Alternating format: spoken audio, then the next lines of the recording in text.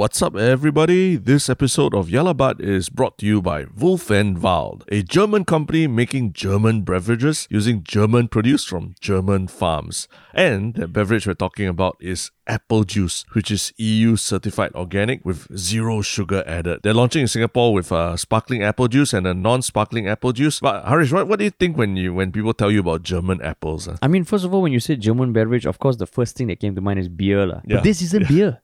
It's not. It's almost like apple beer with no alcohol. Yeah, Germans are known for their engineering as well. So I'm sure these apples have been engineered to perfection, to taste perfect. Right. Yeah. Maybe even the people who made it are German engineers. Yeah. German engineers engineered apples to make engineered beverage. How much more German can you get? They're probably delivered in Volkswagen, like those Volkswagen buses, and then the engineers all drive BMWs or something. Yeah, exactly. And now it's available in Singapore. So if you want to get some apple beverages of your own, you can check them out at their website in the show notes. And for all YLB listeners, you can get 30% off using the promo code YLB. And we also did a giveaway last week. So if you took part, check your Instagram DM because we have already notified the winner by the time you listen to this. Thank you all so much for participating. And we will be doing another giveaway next week. So stay tuned. In the meantime, on to the show. What is up, everybody? Welcome to another episode of Yala.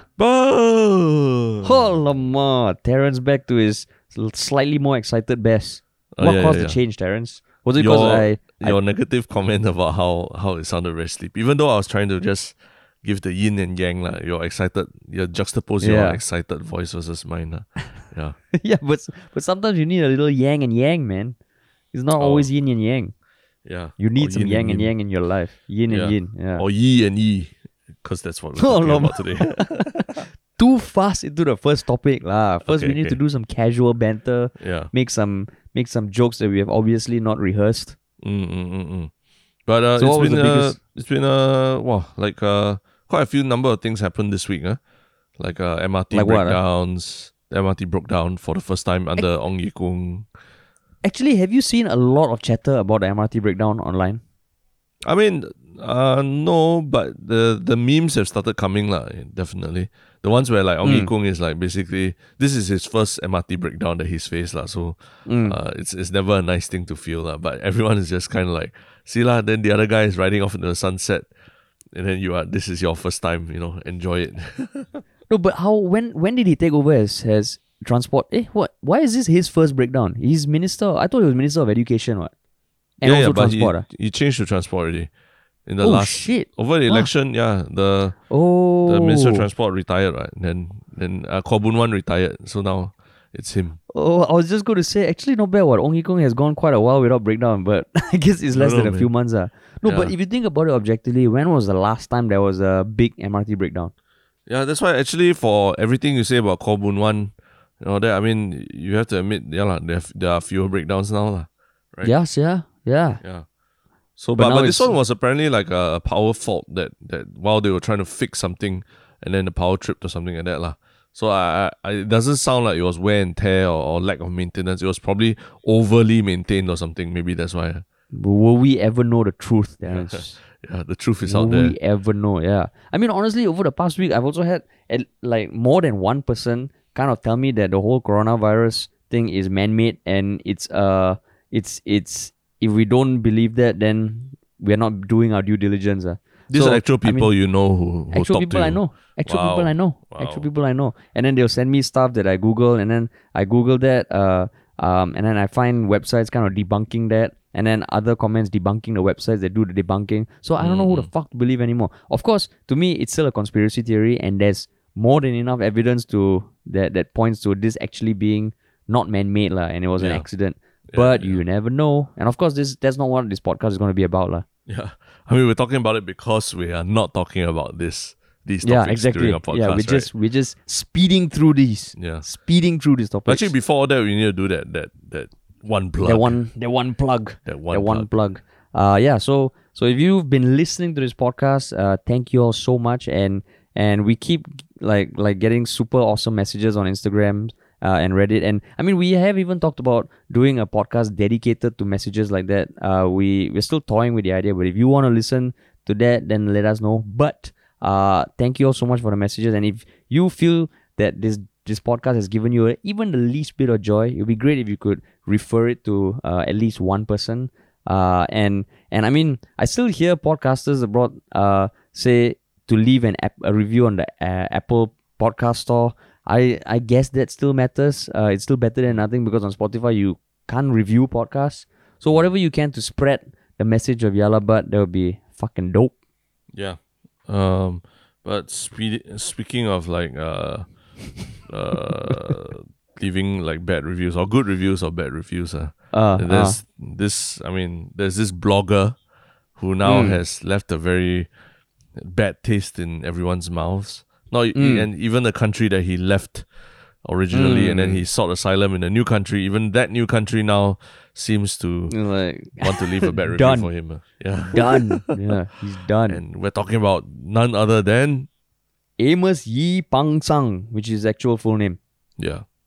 Yeah. So I mean, I guess if you haven't heard of Amos Yee before, chances are maybe you came to Singapore only a few years ago.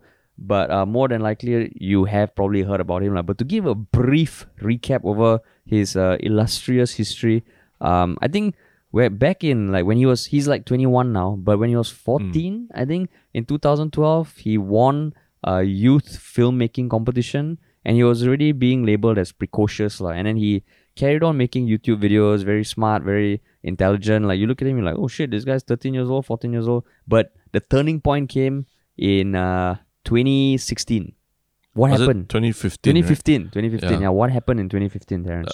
Coinciding with the death and the subsequent funeral of the founder of modern Singapore, Mr. Lee Kuan Yew, Amos Yee released a vlog video where basically he said that he's basically glad that Lee Kuan Yew is dead lah. And he started to bring up a lot about Lee Kuan Yew's history. So whether or not you're a supporter of the PAP or whether or not you're a supporter of the opposition or whatever, he laid out a lot of things that in history that you should that should come up when you're talking about Lee Kuan Yew's legacy lah.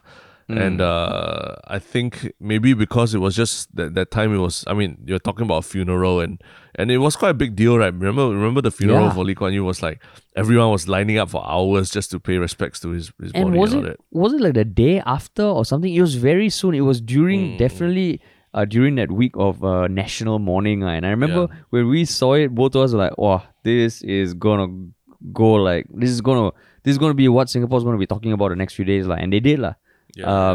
And he ultimately, there were I think 32 police reports were made, and he was arrested, and there was a lot of public interest because in 2015 he was 16 years old, and he was jailed and he was treated in ways that you look at it also like you're like, wow, is that fair to be treating a 16-year-old like this? So because of all that, it attracted a lot of national attention from human rights groups and youth groups and Amnesty International and all that, and they even labeled him to be a prisoner of conscience. Correct. Right. And there was a lot of talk about it. I think in the end he was in jail for 4 weeks. And he was abused while walking to court, and there were two camps . Some people were like, you know what, this guy's a fucking idiot, he deserves to go to jail. Some people were like, okay, what he said was wrong, but he's a 16-year-old. Can we really take a 16-year-old's words at face value, and he should not be abused by the public? And some prominent activists in Singapore were meeting up with him and kind of advising him how to navigate the whole precariousness of the judiciary system and how he was being treated unfairly . Yeah. And then subsequently, that wasn't just the one time that he got in trouble. Subsequently, over the next 1-2 years, I think he wrote a lot of provocative stuff. He made a lot of provocative videos that supposedly, wounded religious feelings and, questioned certain things about religion that in Singapore is, can be very easily construed as trying to wound someone's religious feelings. More police reports were made, more arrests and more going to jail and stuff like that. I don't know whether he went to jail subsequently for all the other problems, but ultimately, I think he himself saw that it wasn't sustainable for him to continue doing what he was doing in Singapore.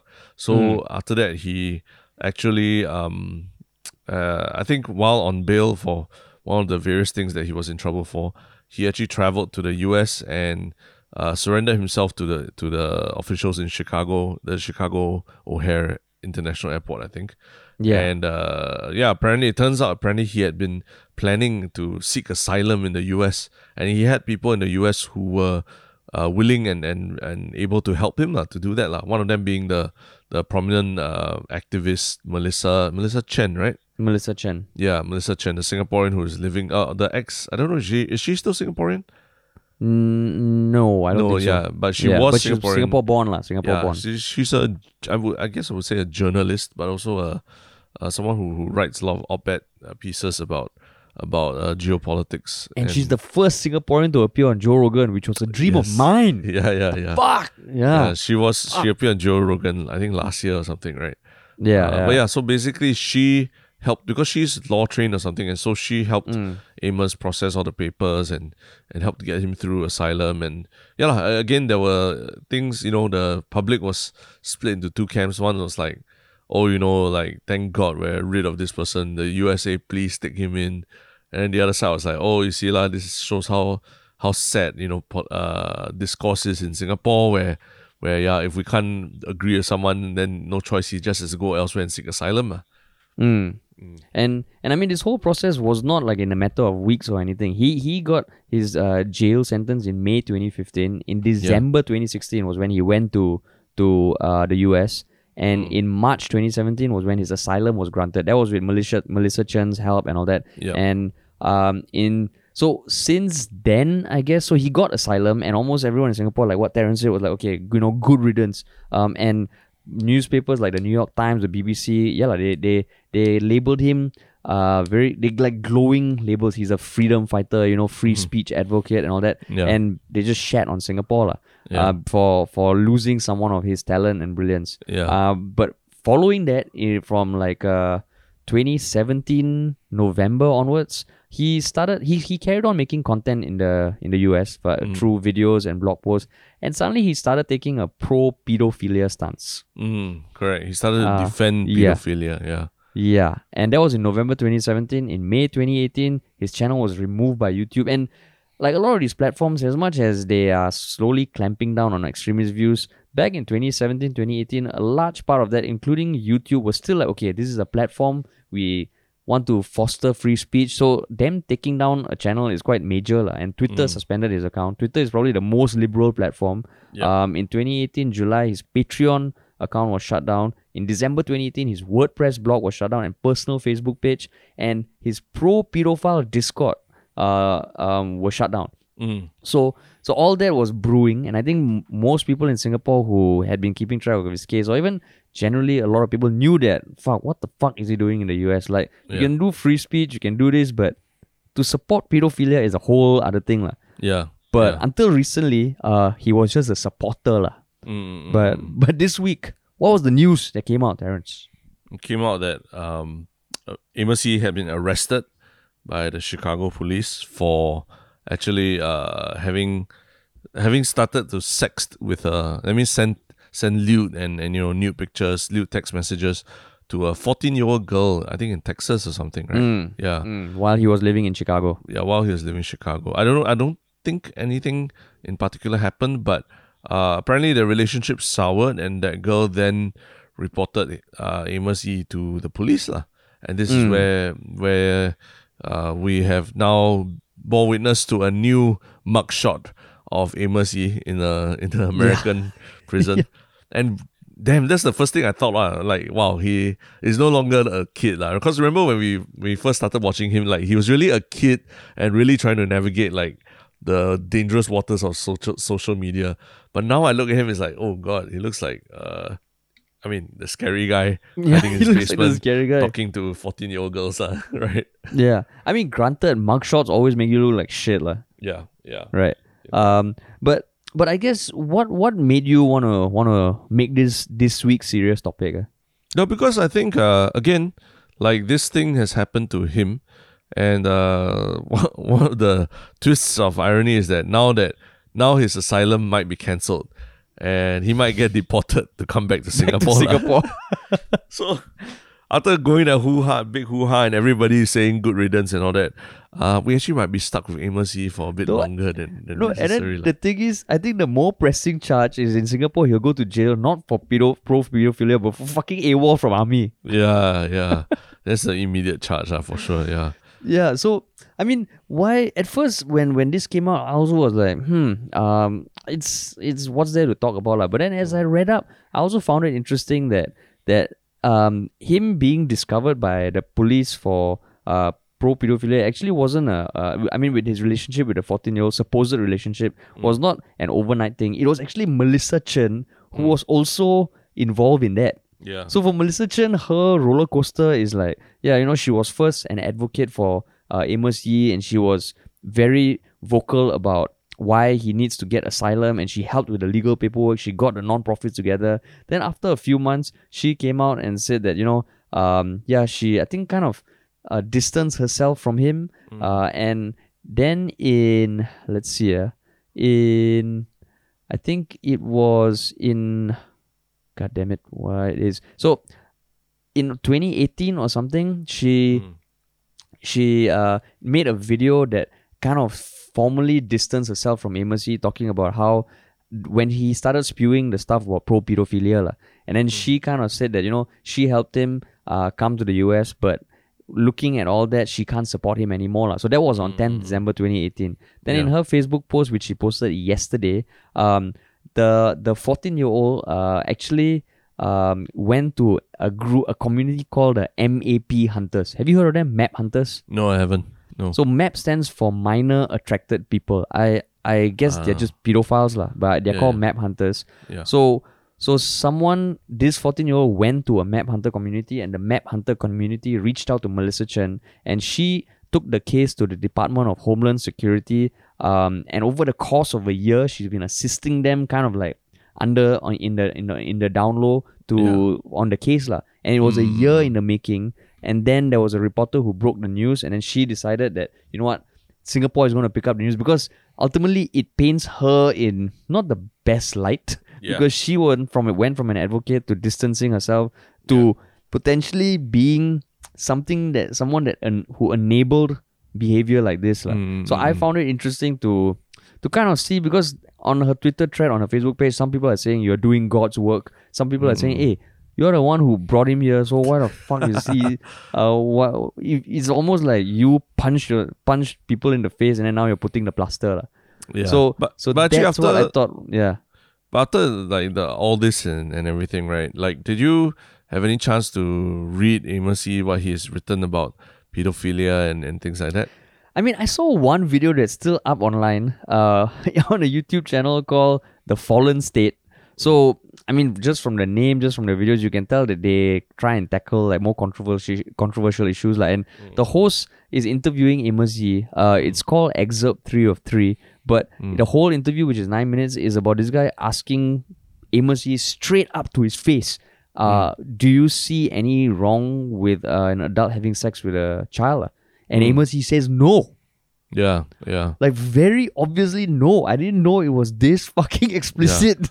Yeah, so I mean that's the thing. I think everyone who's hearing or reading about Amos Yee, you can take a chance to try and read even his blog posts, what he says about pedophilia, if there's any merit there, because I tried and I found zero merit in his arguments, He pulls up he just pulls up basically research about saying, are kids able to discern between logic at a certain age? And yes, and then by that, the extension is that they can by 13 or what, they can agree to have consensual sex and things like that, obviously ignoring the fact that between 12 to 18 your hormones are raging, you don't know what the hell is going on, you're like still struggling to fit in school and everything. It's also, I mean, there's just so many arguments against what he's saying, and part of his argument also is that it's harmful for the child when you remove that child from a loving relationship, and then you punish the person that the child was in a loving relationship with. I mean, that's like any abusive relationship where you say that, it's bad for the victim that, although the victim is suffering in this from the abuse and everything, it's bad for the victim that you remove the one person that they love and all that, because sometimes like the truth is, even human beings, even adults, right? Don't say children. Sometimes adults need intervention. That's what intervention's about. Like when you yourself, you don't even realize the harm that's being done to you and you need intervention. So for him to extrapolate that, there's more harm done to the child and all that, it's just very shaky. It's a very, very, very shaky argument. So it's not even something that I think is I mean, you can read it, but my opinion is not really worth considering much at all. I mean, in that video interview, the guy says just somehow they reach the point of all types of sex, like bestiality and all this fucking shit. And Amos Yee is totally fine with it. Then the guy was saying, but an animal can't give consent. And similar to what you said about Amos Yee taking a little bit of something and extrapolating, he said, if you can train animals to fetch, you can train them to give consent. Then I'm like, holy shit. Holy shit. So you're telling me that if your dog can go fetch something, you can train it to be whether it's okay that you have sex with it or not. So I guess, I mean, but to me, what I found interesting was how people are saying that, okay, first of all, he started speaking about pedophilia as a supporter of pedophilia more than a year ago. It's obvious that he's a pedophile. And then some people are saying that, for Melissa Chen, she took the gamble, so why is it now that we have to suffer as Singapore? It's like, fuck off, you want to bring him there as a savior, and then now you are pushing back. So to me, when I hear that kind of stuff, I'm like, I don't know, I don't think that's the most fair to her, because ultimately, if you help someone who maybe 2 years down the road does something fucked up, are you an accomplice in that crime? But I guess they're probably saying from the point that at that point in time when he was seeking asylum and all that, he already was known to be an instigator, right? Like I think someone, a family friend or someone who agreed to help him post bail, right? Yeah. At one point, he helped Amos Yee post bail, and then subsequently was accused of being a child, accused of molesting him. He was a pastor or something, right? I can't remember, but he was basically the guy who posted bail for Amos Yee. Then Amos Yee came out in a blog post and said that he molested him, and Amos Yee was known to just tell lies like this just to just to rile people up and get their attention or something, but like you said, I think a lot of activists and all, maybe they saw the approach they took was that the enemy of my enemy is also my friend, right? And so they thought, okay, if anything, let's help him out and see what happens from there, But maybe over time, as they got to know him better, they realized, a lot of stuff doesn't gel properly with this kid. So he might be a kid, but stuff he's saying, all that, will get you in big trouble when a couple of years down the road, which, I mean, that couple of years has happened, and this is what happens now, Amos Yee caught with child porn. Yeah, and I mean, I just now when I mentioned the pastor thing, I can't find anything, so I take that back. I don't know whether it was the guy who helped Amos Yee was a pastor, so I don't want to. I take that back. That's unverified. I will have to verify that. But let's just Good Samaritan. He was a good Samaritan. That's why you thought. That's why you thought he was a pastor, right? Okay, now you're putting words in my mouth. But I mean, I still commend the people who tried to talk to him while he was in Singapore. I know people like Alfian Saad and Cherian George and all, they met up with him. And I don't think they should be held accountable for enabling it, because enabling his pedophilic tendencies, because that's the thing about anyone who fucks up in society, right? If they do something fucking horrible, you can't blame everyone who helped them in some way.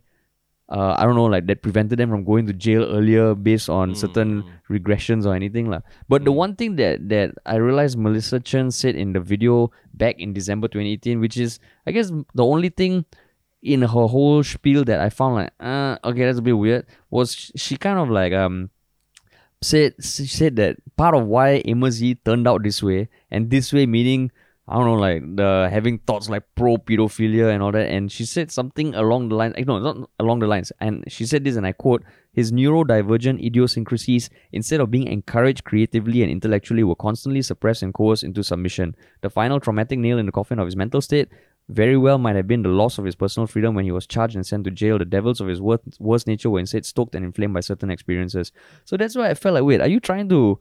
And she goes on a bit about how the Singapore society played a part in that, the conformist society. And I'm like, okay, I respect you for wanting to try and get him asylum in the US, and however he turned out, it's not your fault. But don't say it. Don't make statements like this, lah. Yeah. Fucking hell. I think she's stretching the psychoanalysis a little bit too far. And you do realize that we spoke about something she said a few podcasts ago as well. I think earlier this year when she the wet talked about a markets. wet market, right? Yeah. That's right. A So- lot of extrapolation there as well, lah, right? Yeah, and I'm not just saying this because I'm bitter that she's the first Singaporean to be on the Joe Rogan show. Definitely not. Yeah. I mean, I guess to some extent, lah, right? Amos Yee is someone who his teenage years were basically spent, basically fighting against authority and thinking that he's some big martyr or something like that. And and then he was thrust into the spotlight in a very, in quite an unpleasant way, and it's not like he was polarizing way. Yeah, it's not like he was a successful YouTuber and then he did something stupid or what. He was never really successful at what he was trying to be successful at, lah, right?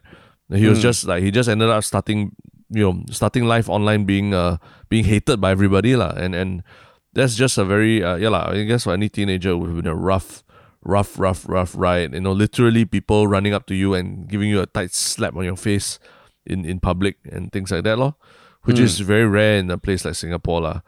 So I mean, yeah. Go ahead. No, so I was just going to say, I mean, I agree also that she shouldn't be.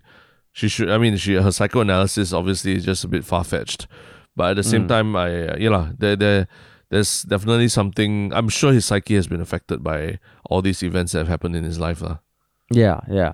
But so I mean, I know when he was so outspoken in Singapore, a lot of people were seeing him as someone who fucking says stuff that no one else dares to say. And I will admit, when I saw some of his videos talking about the whole Lee Kuan Yew legacy, there were certain points he made which made you think, lah, And and I think that's what made people think, wow, this guy's a fucking genius. He's like a political prodigy, social prodigy, and all that. Yeah. But what would you say to young people who maybe saw him as like, hey, fuck, if we want to foster a culture of like speaking your mind, free speech, and always hearing every side of the argument, wasn't he a good thing that happened to the Singapore landscape of discourse? But he was the instigator. I mean, he was one of the chief instigators of like calling people idiots and stupid for having different beliefs than him, and basically throwing a lot of shade at people.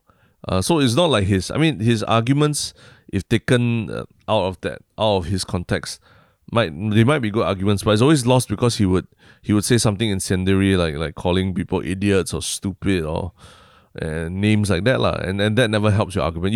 No one has ever won an except argument. if you're a politician.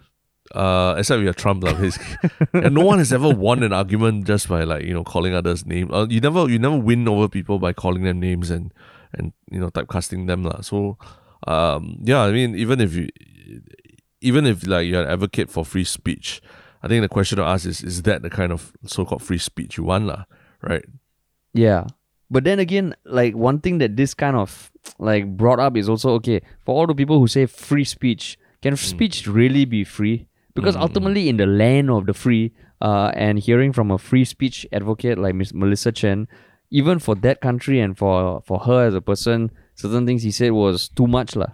Yeah. Right? Yeah. So that's where I also feel like, I mean, it's just one of those things that you try and be very liberal, very progressive, and try to entertain all schools of thought. But certain schools of thought really fucking cannot, lah. So that's where when I hear the whole concept of like free speech, I don't believe that we can ever have truly free speech, lah. And that's where I see like in the discussion threads about this, it's kind of like it kind of doesn't help the case of advocating for more speech, because now people are saying, if you want free speech, then this is what happens. Yeah. But then, actually it's an interesting question. Like, I think probably, like, correct me if I'm wrong if you think otherwise, but I think if I was someone in the Singapore government at the point in time when Amos Yee got asylum in the US, I actually would probably be like, wow, thank goodness, and that was taken out of our hands. Like, we don't have to charge him in court. We don't have to do anything with him anymore. He just seeks asylum in the US and continues renting the US. At least he's all the way there, lah. And then we didn't deal with him. Whereas when he was here, I felt like he almost was like remember when you watched The Dark Knight and then the Joker was like, he just kept doing things that would fuck up the whole system and just kept like making you like second guess yourself, gaslight yourself. Oh shit, am I the good guy, the bad guy, that kind of thing. So I felt like Amos Yee was playing that kind of role, a bit like a jester in society, like, you know, and then it made you have to second guess it. So now that there's a good chance that he's coming back, right? Like how should the authorities or the powers that be, how should they be treating him, lah? Should they continue like just throw him back to jail or DB or whatever? What do you think they should do? Wow. In light of like internationally how we're looked upon and everything also, lah. Yeah, because I mean, honestly, yeah, if he's coming back to Singapore, it would definitely be talked about on social media in Singapore, lah. Like maybe Singapore will be like, no, the bubble between travel from Singapore to US needs to be extended for 2 years. Yeah, for 2 years. Because of COVID. For Sorry, COVID. not accepting sorry, guys. anyone from US. Yeah, your cases are terrible, indefinitely, especially from Texas and Chicago. So I think it's one of those things that, like what you said, he was definitely a thorn in the landscape of the government in Singapore overseeing media when he was here, lah, because there was even talk of regulating YouTube and shit like that because of his discussions. So I don't know, man. I think now it's still early days. I think in the US the election is around the corner, so probably all sort of legislation and all is also I don't know. This could be in some way a political tool also for the incumbent or for the new leadership that comes in. So I think this is not going to happen anytime soon. But I think for the Singapore government, whatever. Just go with the flow, man. But I think definitely the he's crossed an ethical or moral line already, lah. Yeah. But like, the whole, I mean, you can talk about free speech, all that, blah blah, wounding religious feelings. A lot of that stuff is still debated in many parts of the world. But when it comes to pedophilia, I think it's there's a very clear line that you don't cross, lah. And once you've crossed it, anywhere you go, you're basically not going to be very welcome, lah. And if you're charged and go to jail because of that, no one's going to argue, no one's going to be fighting for your rights and all that, right? Yeah. No, in fact, I think the authorities in Singapore are probably thinking like, I mean, in some way his behavior kind of validated their action, because they were saying that this guy is a free radical and he's going to just be very incendiary, and there needs to be a stop, lah. And I thought free radical was a chemistry thing. I thought that was a chemistry term. Hey, I took chemistry up to A level, so I'm qualified to say this, okay? Yeah, do you know what's a free radical? Do you know what's a free radical? So what context are you using it? Okay, first of all, do you know what's a free radical? If you don't know free radical, you say, okay? I forgot already. Forgot already. Don't try and just shit on my terminology where you yourself don't understand. No, I'm trying to explain for the audience what do you mean by free radical. You don't later bring out all these like chemistry A level terms, sovereign lah, free radical lah, and then expect everyone to understand. No, because you could have just said, oh, Harish, like in the middle of your very impassioned speech, can you just explain to me this term that I do not understand? What is a free radical? But instead you're like, what? Free radical? Hello, you're talking about sociology, you bring in this chemistry term for what? So a free radical is basically like I think it's like a electron or something that's part of an atom that has a... Fuck, what the hell am I saying? Okay, basically, shit. Fuck. I know there are a lot of A-level students who listen to this. Please. No, A-level students, hang with me. Okay, hang with me. Okay, so it's some sort of atomic being that has a extra electron or something like that that increases its likelihood to bond with another atom to form a molecule or something. So basically it's very charged and looking to bond with something else. Okay. So it's almost very volatile. Very volatile. Okay. Yes, a free radical is very volatile. I Fucking see. hell. Okay, well, I hope someone in the audience will fact check that, but okay. No, okay, to you chemistry students, I don't know whether you got chemistry oral exam or something, but just repeat everything I said, you confirm you'll pass. No, you don't want to pass, confirm you'll do well. Okay, I take that back. What the fuck was I saying? Free radical? Yeah, yes. It helps the authorities in Singapore's case saying that, okay, we tried to curb this free radical, and then he did the thing going to the US, and fucking even the New York Times article in 2015 was titled "The Arrest of a 16-Year-Old YouTube Star." So very glorifying it, shitting on Singapore's authoritarian regime and all that. But in the end, he turned out to be a pedophile. So I can imagine the authorities in Singapore even saying, come back, come back. It's almost like, the parent of a rebellious kid, and then the rebellious kid runs away, and then now the rebellious kid comes back and the parent's like, see, I told you right. Yeah. I told all of you, this kid is going to be a problem, but no, nobody want to listen. Now come back and you go to your room. Unfortunately, room in this case is a jail.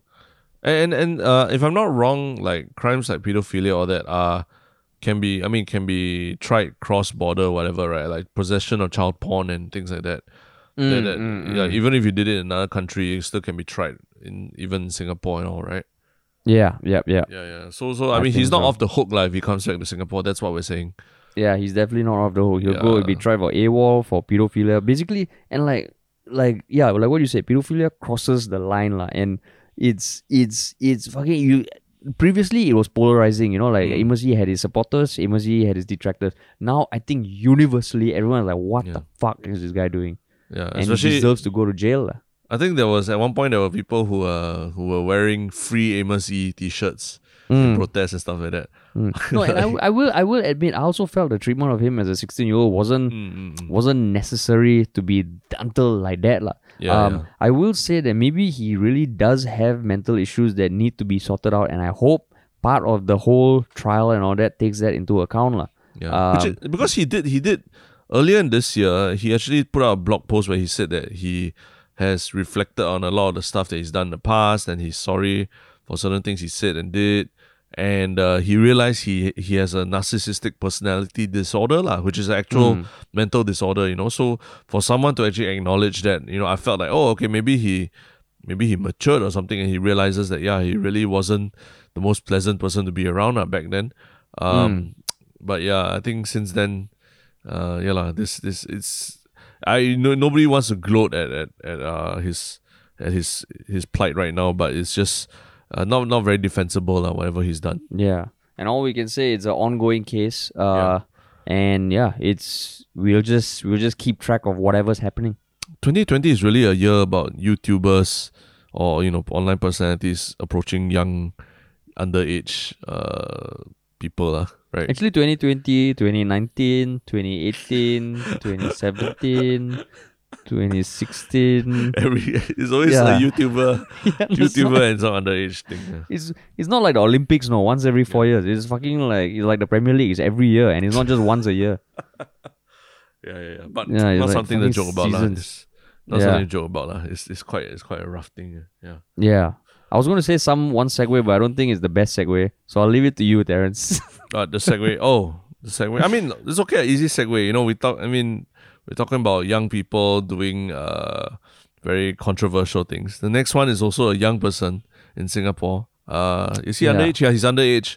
Also doing something very controversial that has got people debating, and it's quite interesting reading the debate. What is it exactly?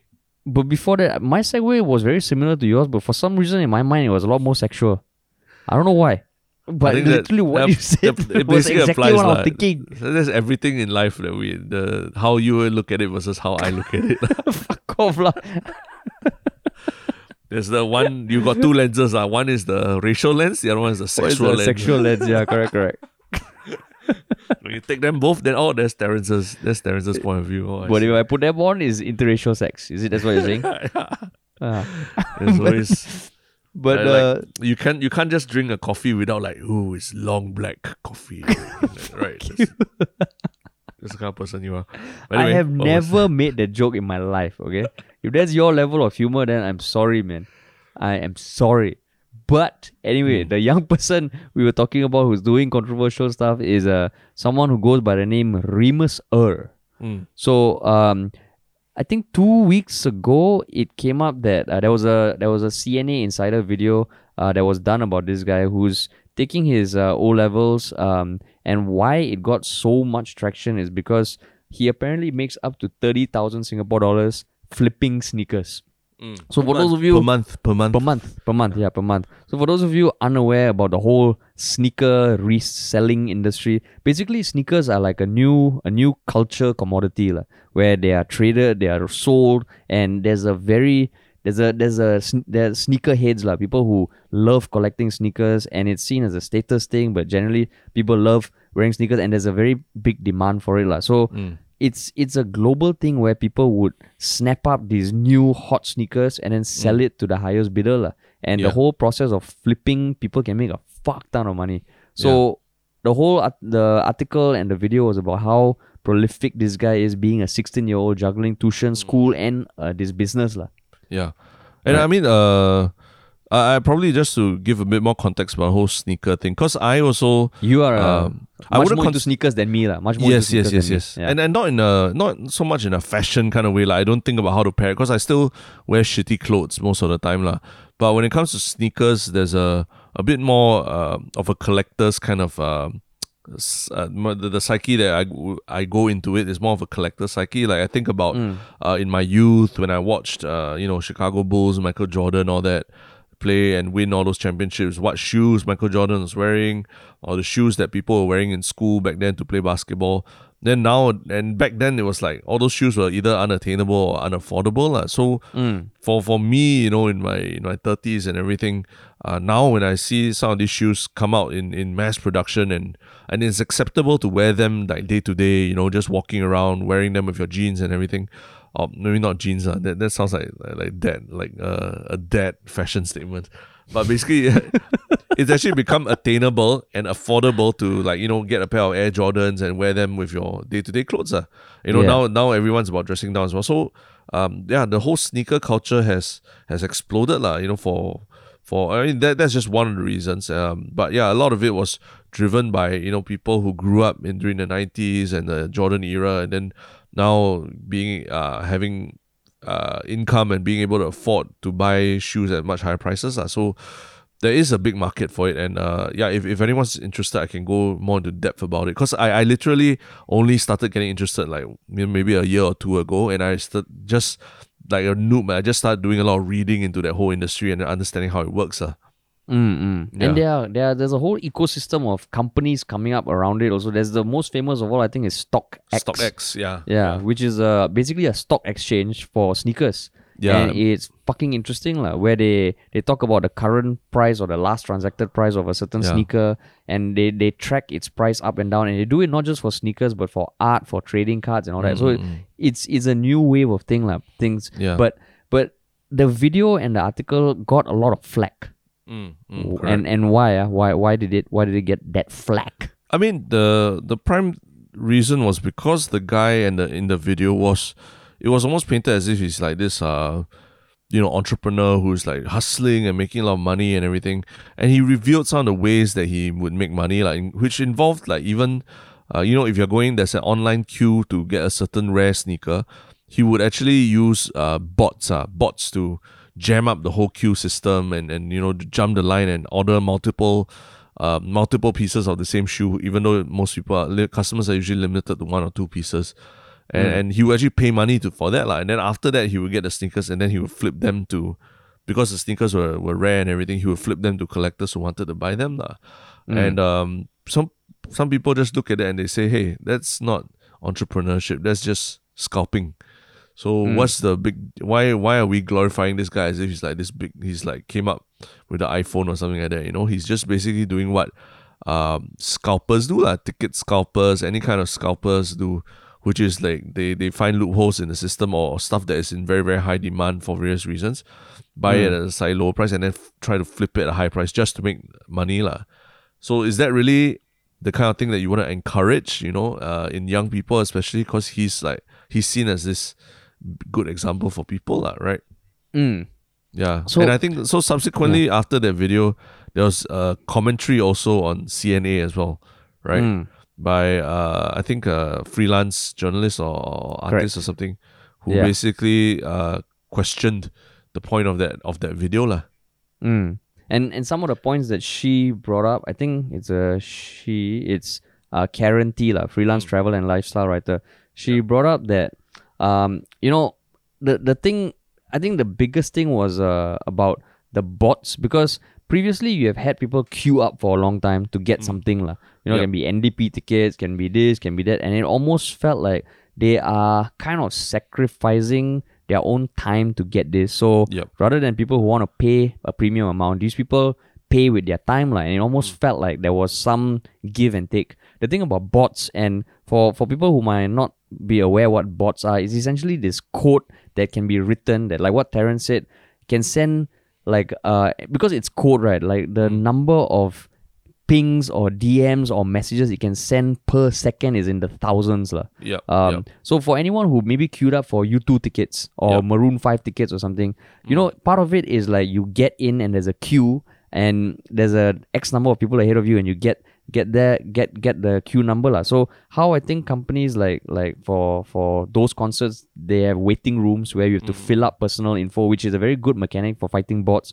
But a lot of these websites that have e-commerce, that sell shoes, they don't have that sort of things in place. So a bot literally pings the website a fuck ton of times, and you can even key in the requirements and it would literally select the shoe and go all the way to payment automated.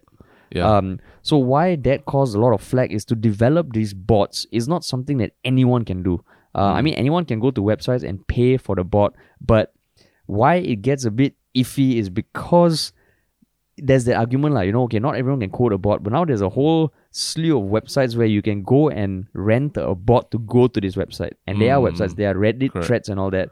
And what makes this whole thing difficult is in the US, there was the US Bots Act of 2016, which made it illegal to buy tickets with bots. But it was solely confined to tickets. In 2018, there was this new act that was introduced by 4 politicians called the Stopping Grinch Bots Act of 2018, which would extend it to all products and services. That has not been passed. As of 2019, it has like a 4% chance of being passed. So because it's a gray area, then it gets confusing. Because literally in that CNA video, there was this one segment where he was on his computer very explicitly saying, okay, I got a bots to do this and all. And then it was like, oh shit, they detected multiple bots coming from this IP. Oh shit. Then he cut his access to his Wi-Fi and he went to his mobile phone. And the way they filmed it, the way they edited it, almost felt like, you know, when you see a documentary about, like, let's say a doctor or nurse dealing with some shit and then find a solution. Like ER, and it's like, oh fuck, you know, this guy, he made it work. That was applied to this. Because for me, if you ask me, if there are people willing to buy a sneaker that was sold for 1,000... So can I just ask you broadly? Because I feel like maybe because I collect sneakers, so I might be a bit tainted in terms of my view. But for you, I know you're someone who's super not... You're not romantic about like things, right? You don't have... I am romantic. Okay? You're romantic. I'm just using it as a figure switch. You're not like, oh, don't so sensitive, Your love marriage. Hey, my girlfriend listens to this, okay? You're in a love marriage. It's real love. It's real love. You're in love marriage. But yeah, my point is, you're not like, it's very sentimental. Correct. You're not very sentimental about things like, collector stuff. You know that I collect like all sorts of shit, like shoes, toys, all that nonsense. But I know you are not. You're the person. You're like minimalist living impossible. So what do you think when you see like people? Oh, I didn't get that $300 pair of shoes I wanted because now it costs like $1,000 and all that. What do you feel when you hear people complain about shit like that? I actually don't have an issue with it because I totally will not do it. But over the course of the past few years, as you grow up, you realize people place different value on different items at different prices. Even last week or the week before, we were talking about the SIA premium meals where you pay $600. I would never do that. But if people want to and they're doing it in a way that doesn't harm themselves, they're not using money for their kids' milk to go pay for that, I totally have no issue. So for this also, if someone is willing to pay $8,000 for a sneaker that was sold by the maker for $1,000, to me it's like, okay, fuck you can argue that they're scalping, but I think scalping, there are some differences between reselling and scalping. I'm still trying to wrap my head around it. No, so let me just ask you let's say, so say you mentioned tickets right? Like what's the difference between the scalpers who, when you're trying to get Coldplay tickets and all that, and you have never watched Coldplay in your whole life, and you really wanted to see the concert, and they just fire their bots into the system and pick out all the tickets and sell them for like triple the price. How do you feel about that? I would say if they are using bots, then I think it's the same. If you're using bots to be a reseller or scalper, then I think it's fucked. And I do think there's regulation that needs to be there. But if they are buying this pair of sneakers that they get, also use bots. Also use bots to game the system. So I think the usage of bots is not fair. So in general, you're saying like it should be regulated also in some way? Yeah, I think it should be regulated. Okay. And then how about like the comparison of, let's say, face masks? during the COVID period, at the start of it, like everyone was like buying face masks like mad, and you could barely find it in supermarkets lah, and they would sell at triple or quadruple the value if anything, Yeah. or even more than that lah. What do you think of that kind of instance? So for me, the biggest difference there is that I don't know whether they are classified as such, but I do believe there's a difference between medical supplies, under which I consider masks, versus consumer goods that are more, how you say, more about commercial stuff than actual medical supplies lah. They're not essential lah. They're not essential. They're not essential, like artists lah, Yeah, exactly. Yeah. Artists not essential. Don't see Exactly. Coldplay, okay lah. Don't see lah. Just that's not, don't see next don't see, lifetime lah. okay Next lah. lifetime. Yeah, why you want a artist shoe? Why you just wear normal shoe? But for masks is different lah. For masks is different. So Yeah. so I think this is why I guess it's such a gray area, because while I do think scalping and reselling, there's a big difference. To me, it's okay, scalping, the stereotype of the person standing at the concert venue trying to sell, and versus reselling via e-commerce with bots. To me, there's a big difference. But if the scalper also use bots, then to me they are one and the same lah. But the thing is, for tickets, you can't use bots, at least, or there's an act that makes it illegal lah. And even though it's a US act, I'm assuming that, like most things, if the US has an act, there might be other countries that also have an act that's similar. There's nothing like that in Singapore, but a lot of these websites that sell shoes aren't Singaporean websites lah. So that's where this whole thing has proliferated, and like it's getting up to a point where even in media, like to me, the way CNA edited that, I was like, hey, you are glorifying in some way something that feels illegal, right? Yeah. So I mean, to me, because I see a lot of comments, people saying like, I mean, it's just simple demand and supply, right? Like you want the shoes so badly, and the supply is so limited, and someone finds a better way to get the shoes than how you did. So what's the big deal about that? We should not be vilifying that. We should be celebrating his enterprise and things lah. But I would say also that there's a bit different when you use a bot to bring it back to. Cause when you just say bots, right, it just sounds very abstract, like abstract idea, like But you bring it down to the level of what we went through day to day. Let's say like when you were at the supermarket, queuing up to enter a supermarket to buy groceries lah. Don't even say essential items, but you wanted to buy groceries during the circuit breaker or whatever, right? Back then there were long queues and things like that. So imagine you're just queuing up to enter the supermarket, and then suddenly this black car just pulls up, and then all these big burly men dressed in black and with sunglasses just suddenly like, they suddenly jump in front of you, in front of the queue, and then they say, no, you can't enter now. There's like, my boss needs to go and get his shit. And then like the store owner comes like, what the fuck is going on? And then they slam the store owner to the side, and then the boss just goes in and he takes the thing, and they pay for the stuff. They come out and they pay for it. But they basically cut the queue in spite of whatever. Even the store owner saying that they're not allowed to do that, and everyone else has to just stand the back line and wait. And then they just buy up everything in the store. Then they get back in the black car and they leave. And then when you finally get to enter the store, there's nothing left already lah. Of course, it's not essential items or what, but that's basically what happens when you introduce bots into the system lah. Like there are terms of and conditions of even the sale going on. Like you have to queue up, you have to do these things. But what the bots do is they don't just game the system, they break it lah by even defying what the rules set by the store owner and things like that. So I know like all these like Nike and all these other places, they have ways to track bots and all that, but it's a whack-a-mole kind of game where there's always a smarter bot than whatever security system they can put in place. And I've been in that situation where basically I'm in line for a shoe, I put it in my cart, and then I click checkout, and then the next thing is like, it just like hangs or something like, and then suddenly the next thing I lost my place in line, restart, and I restart the whole website, it's sold out already lah. So I felt like is where you don't even where they basically they break the system, is that because there's not even a system anymore, there's no queue system really lah. They just entirely break it for their own benefit, and nobody gets to, you don't even get to try, it's not even like a lottery or something, you don't even get to try. You just like no matter what you do, you're just not able to fight with these bots lah.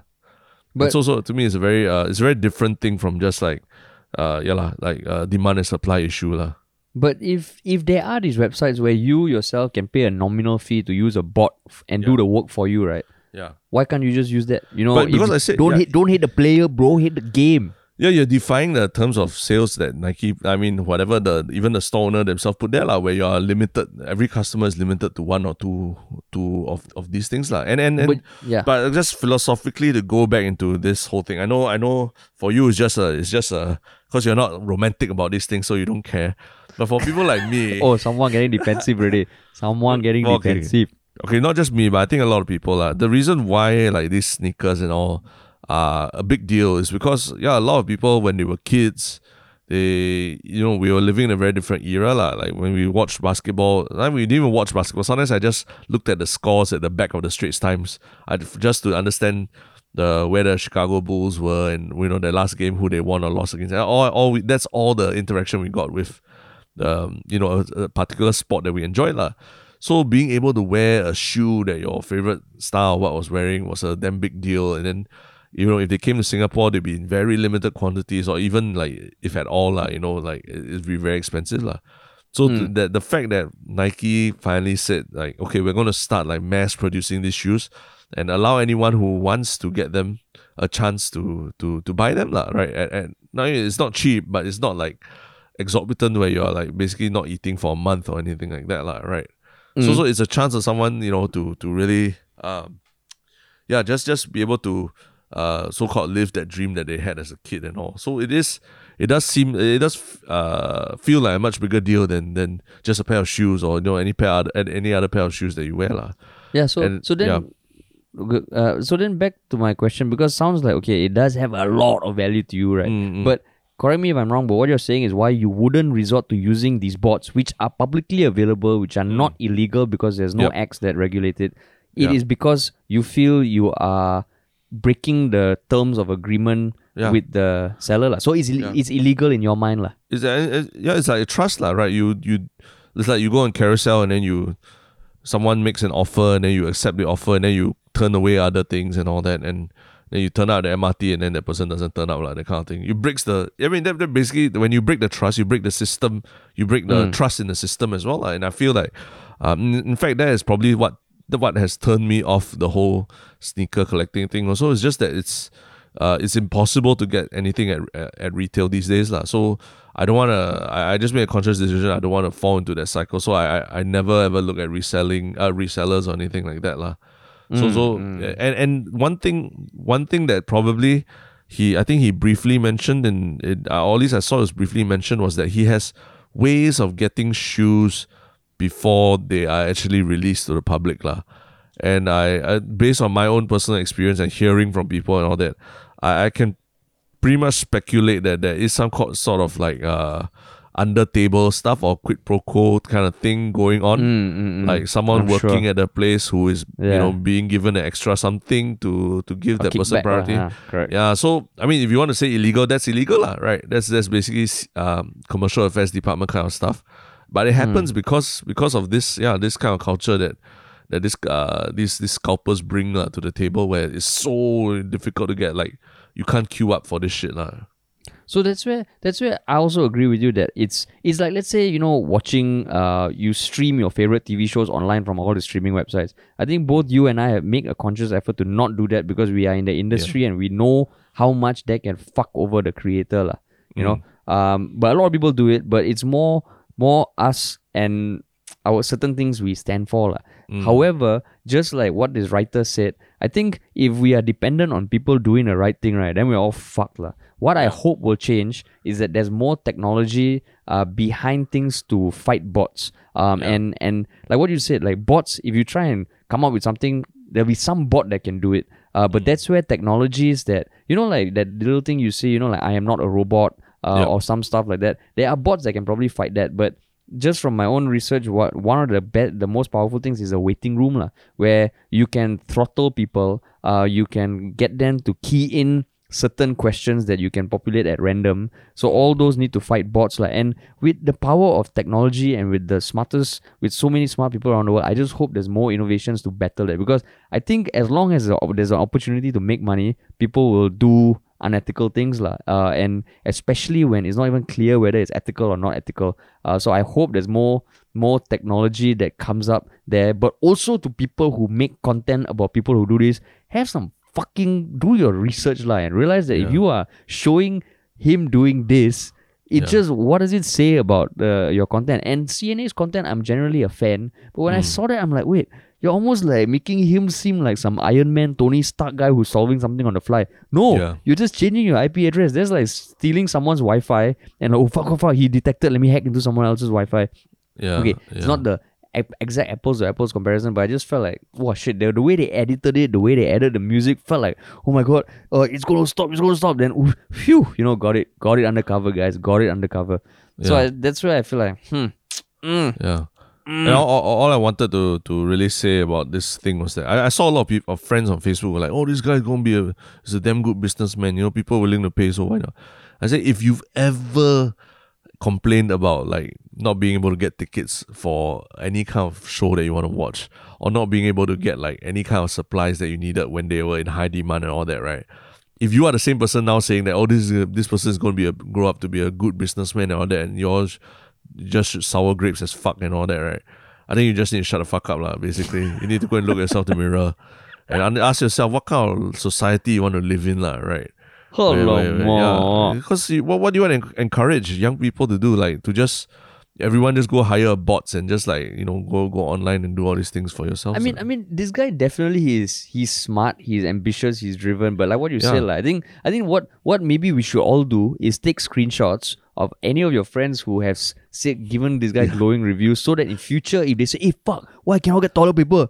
Then you just nicely just paste the screenshot of their comment and be like, yo, because a good businessman came by and because a good first. Enterprising, he could see an arbitrage opportunity. So why not? Isn't this something that you preached 4 years, 2 months, and 3 days ago? Yeah. Boom.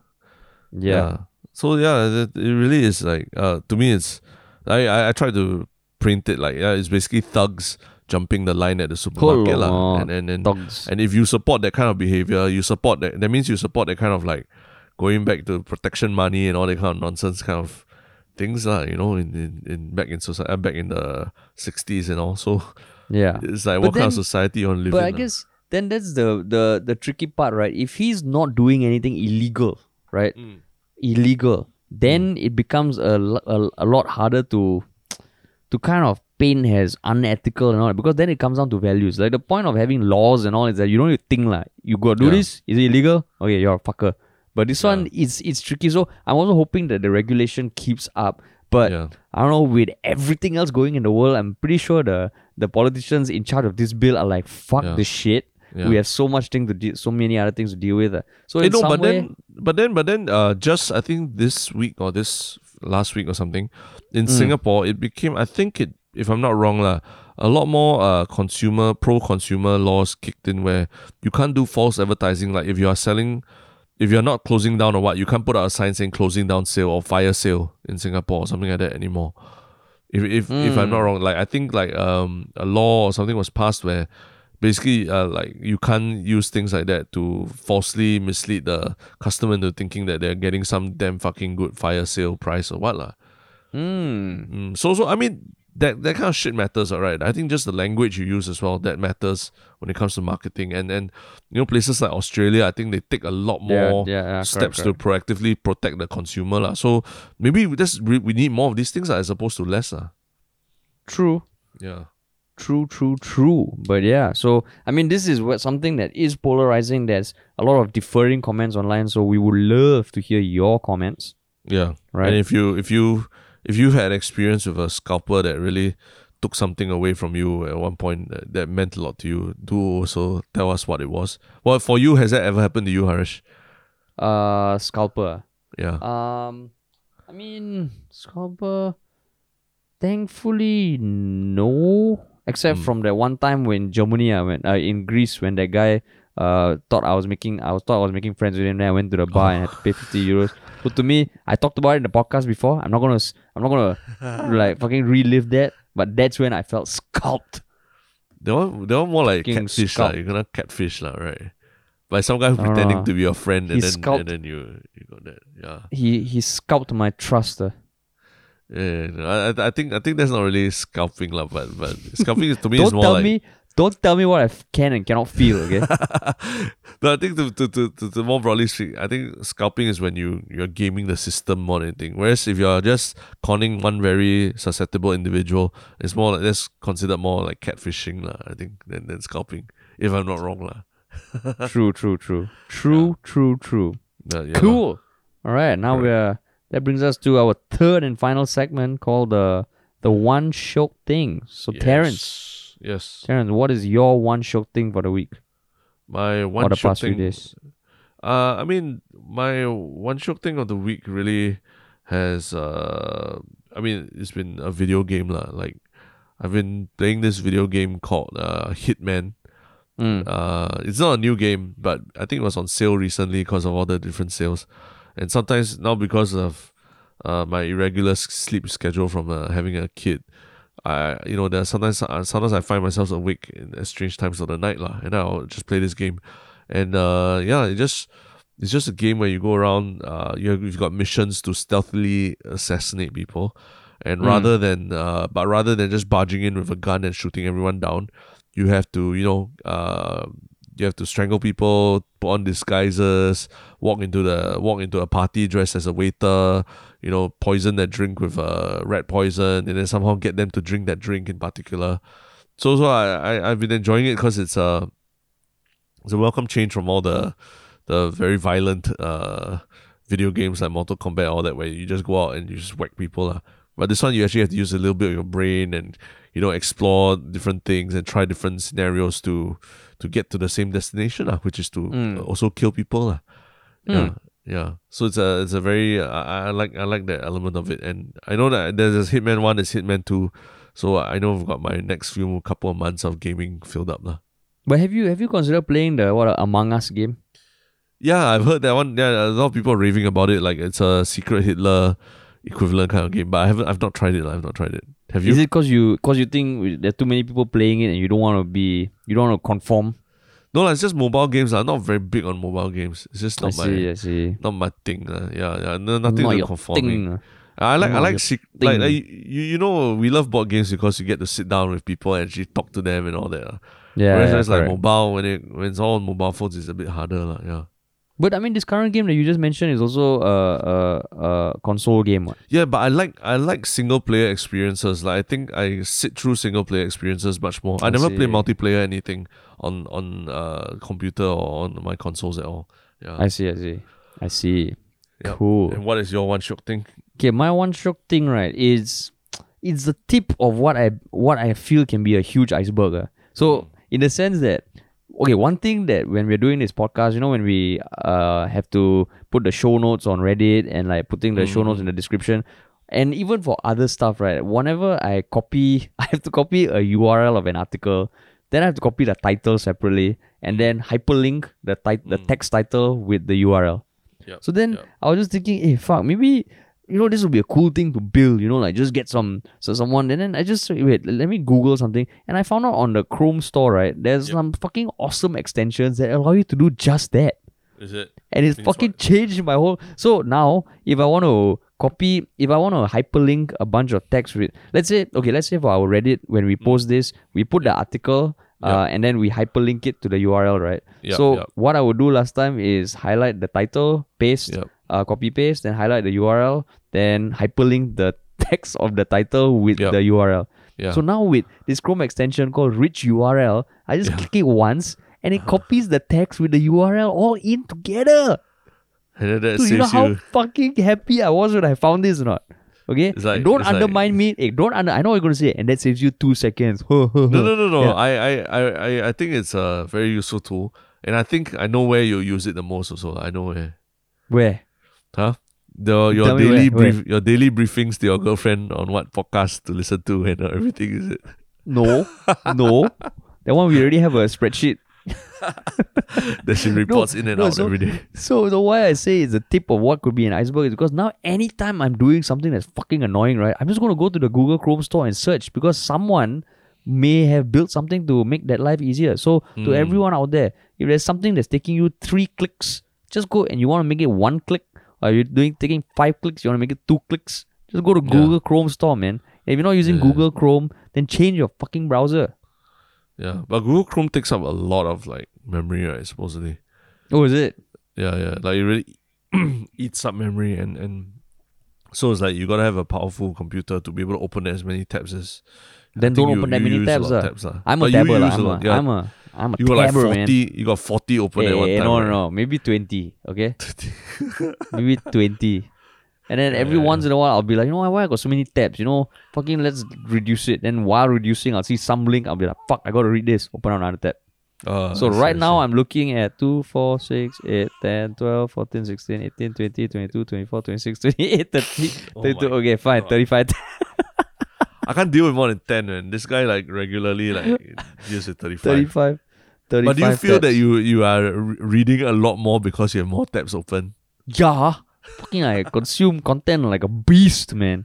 No lah. Honestly, sometimes I also feel like, why the fuck do I have so many tabs?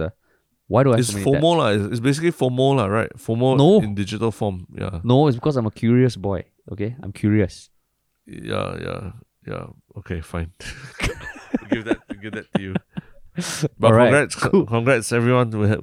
You're gonna save like 3 seconds a day. Hey, fuck you lah, okay, Terrence.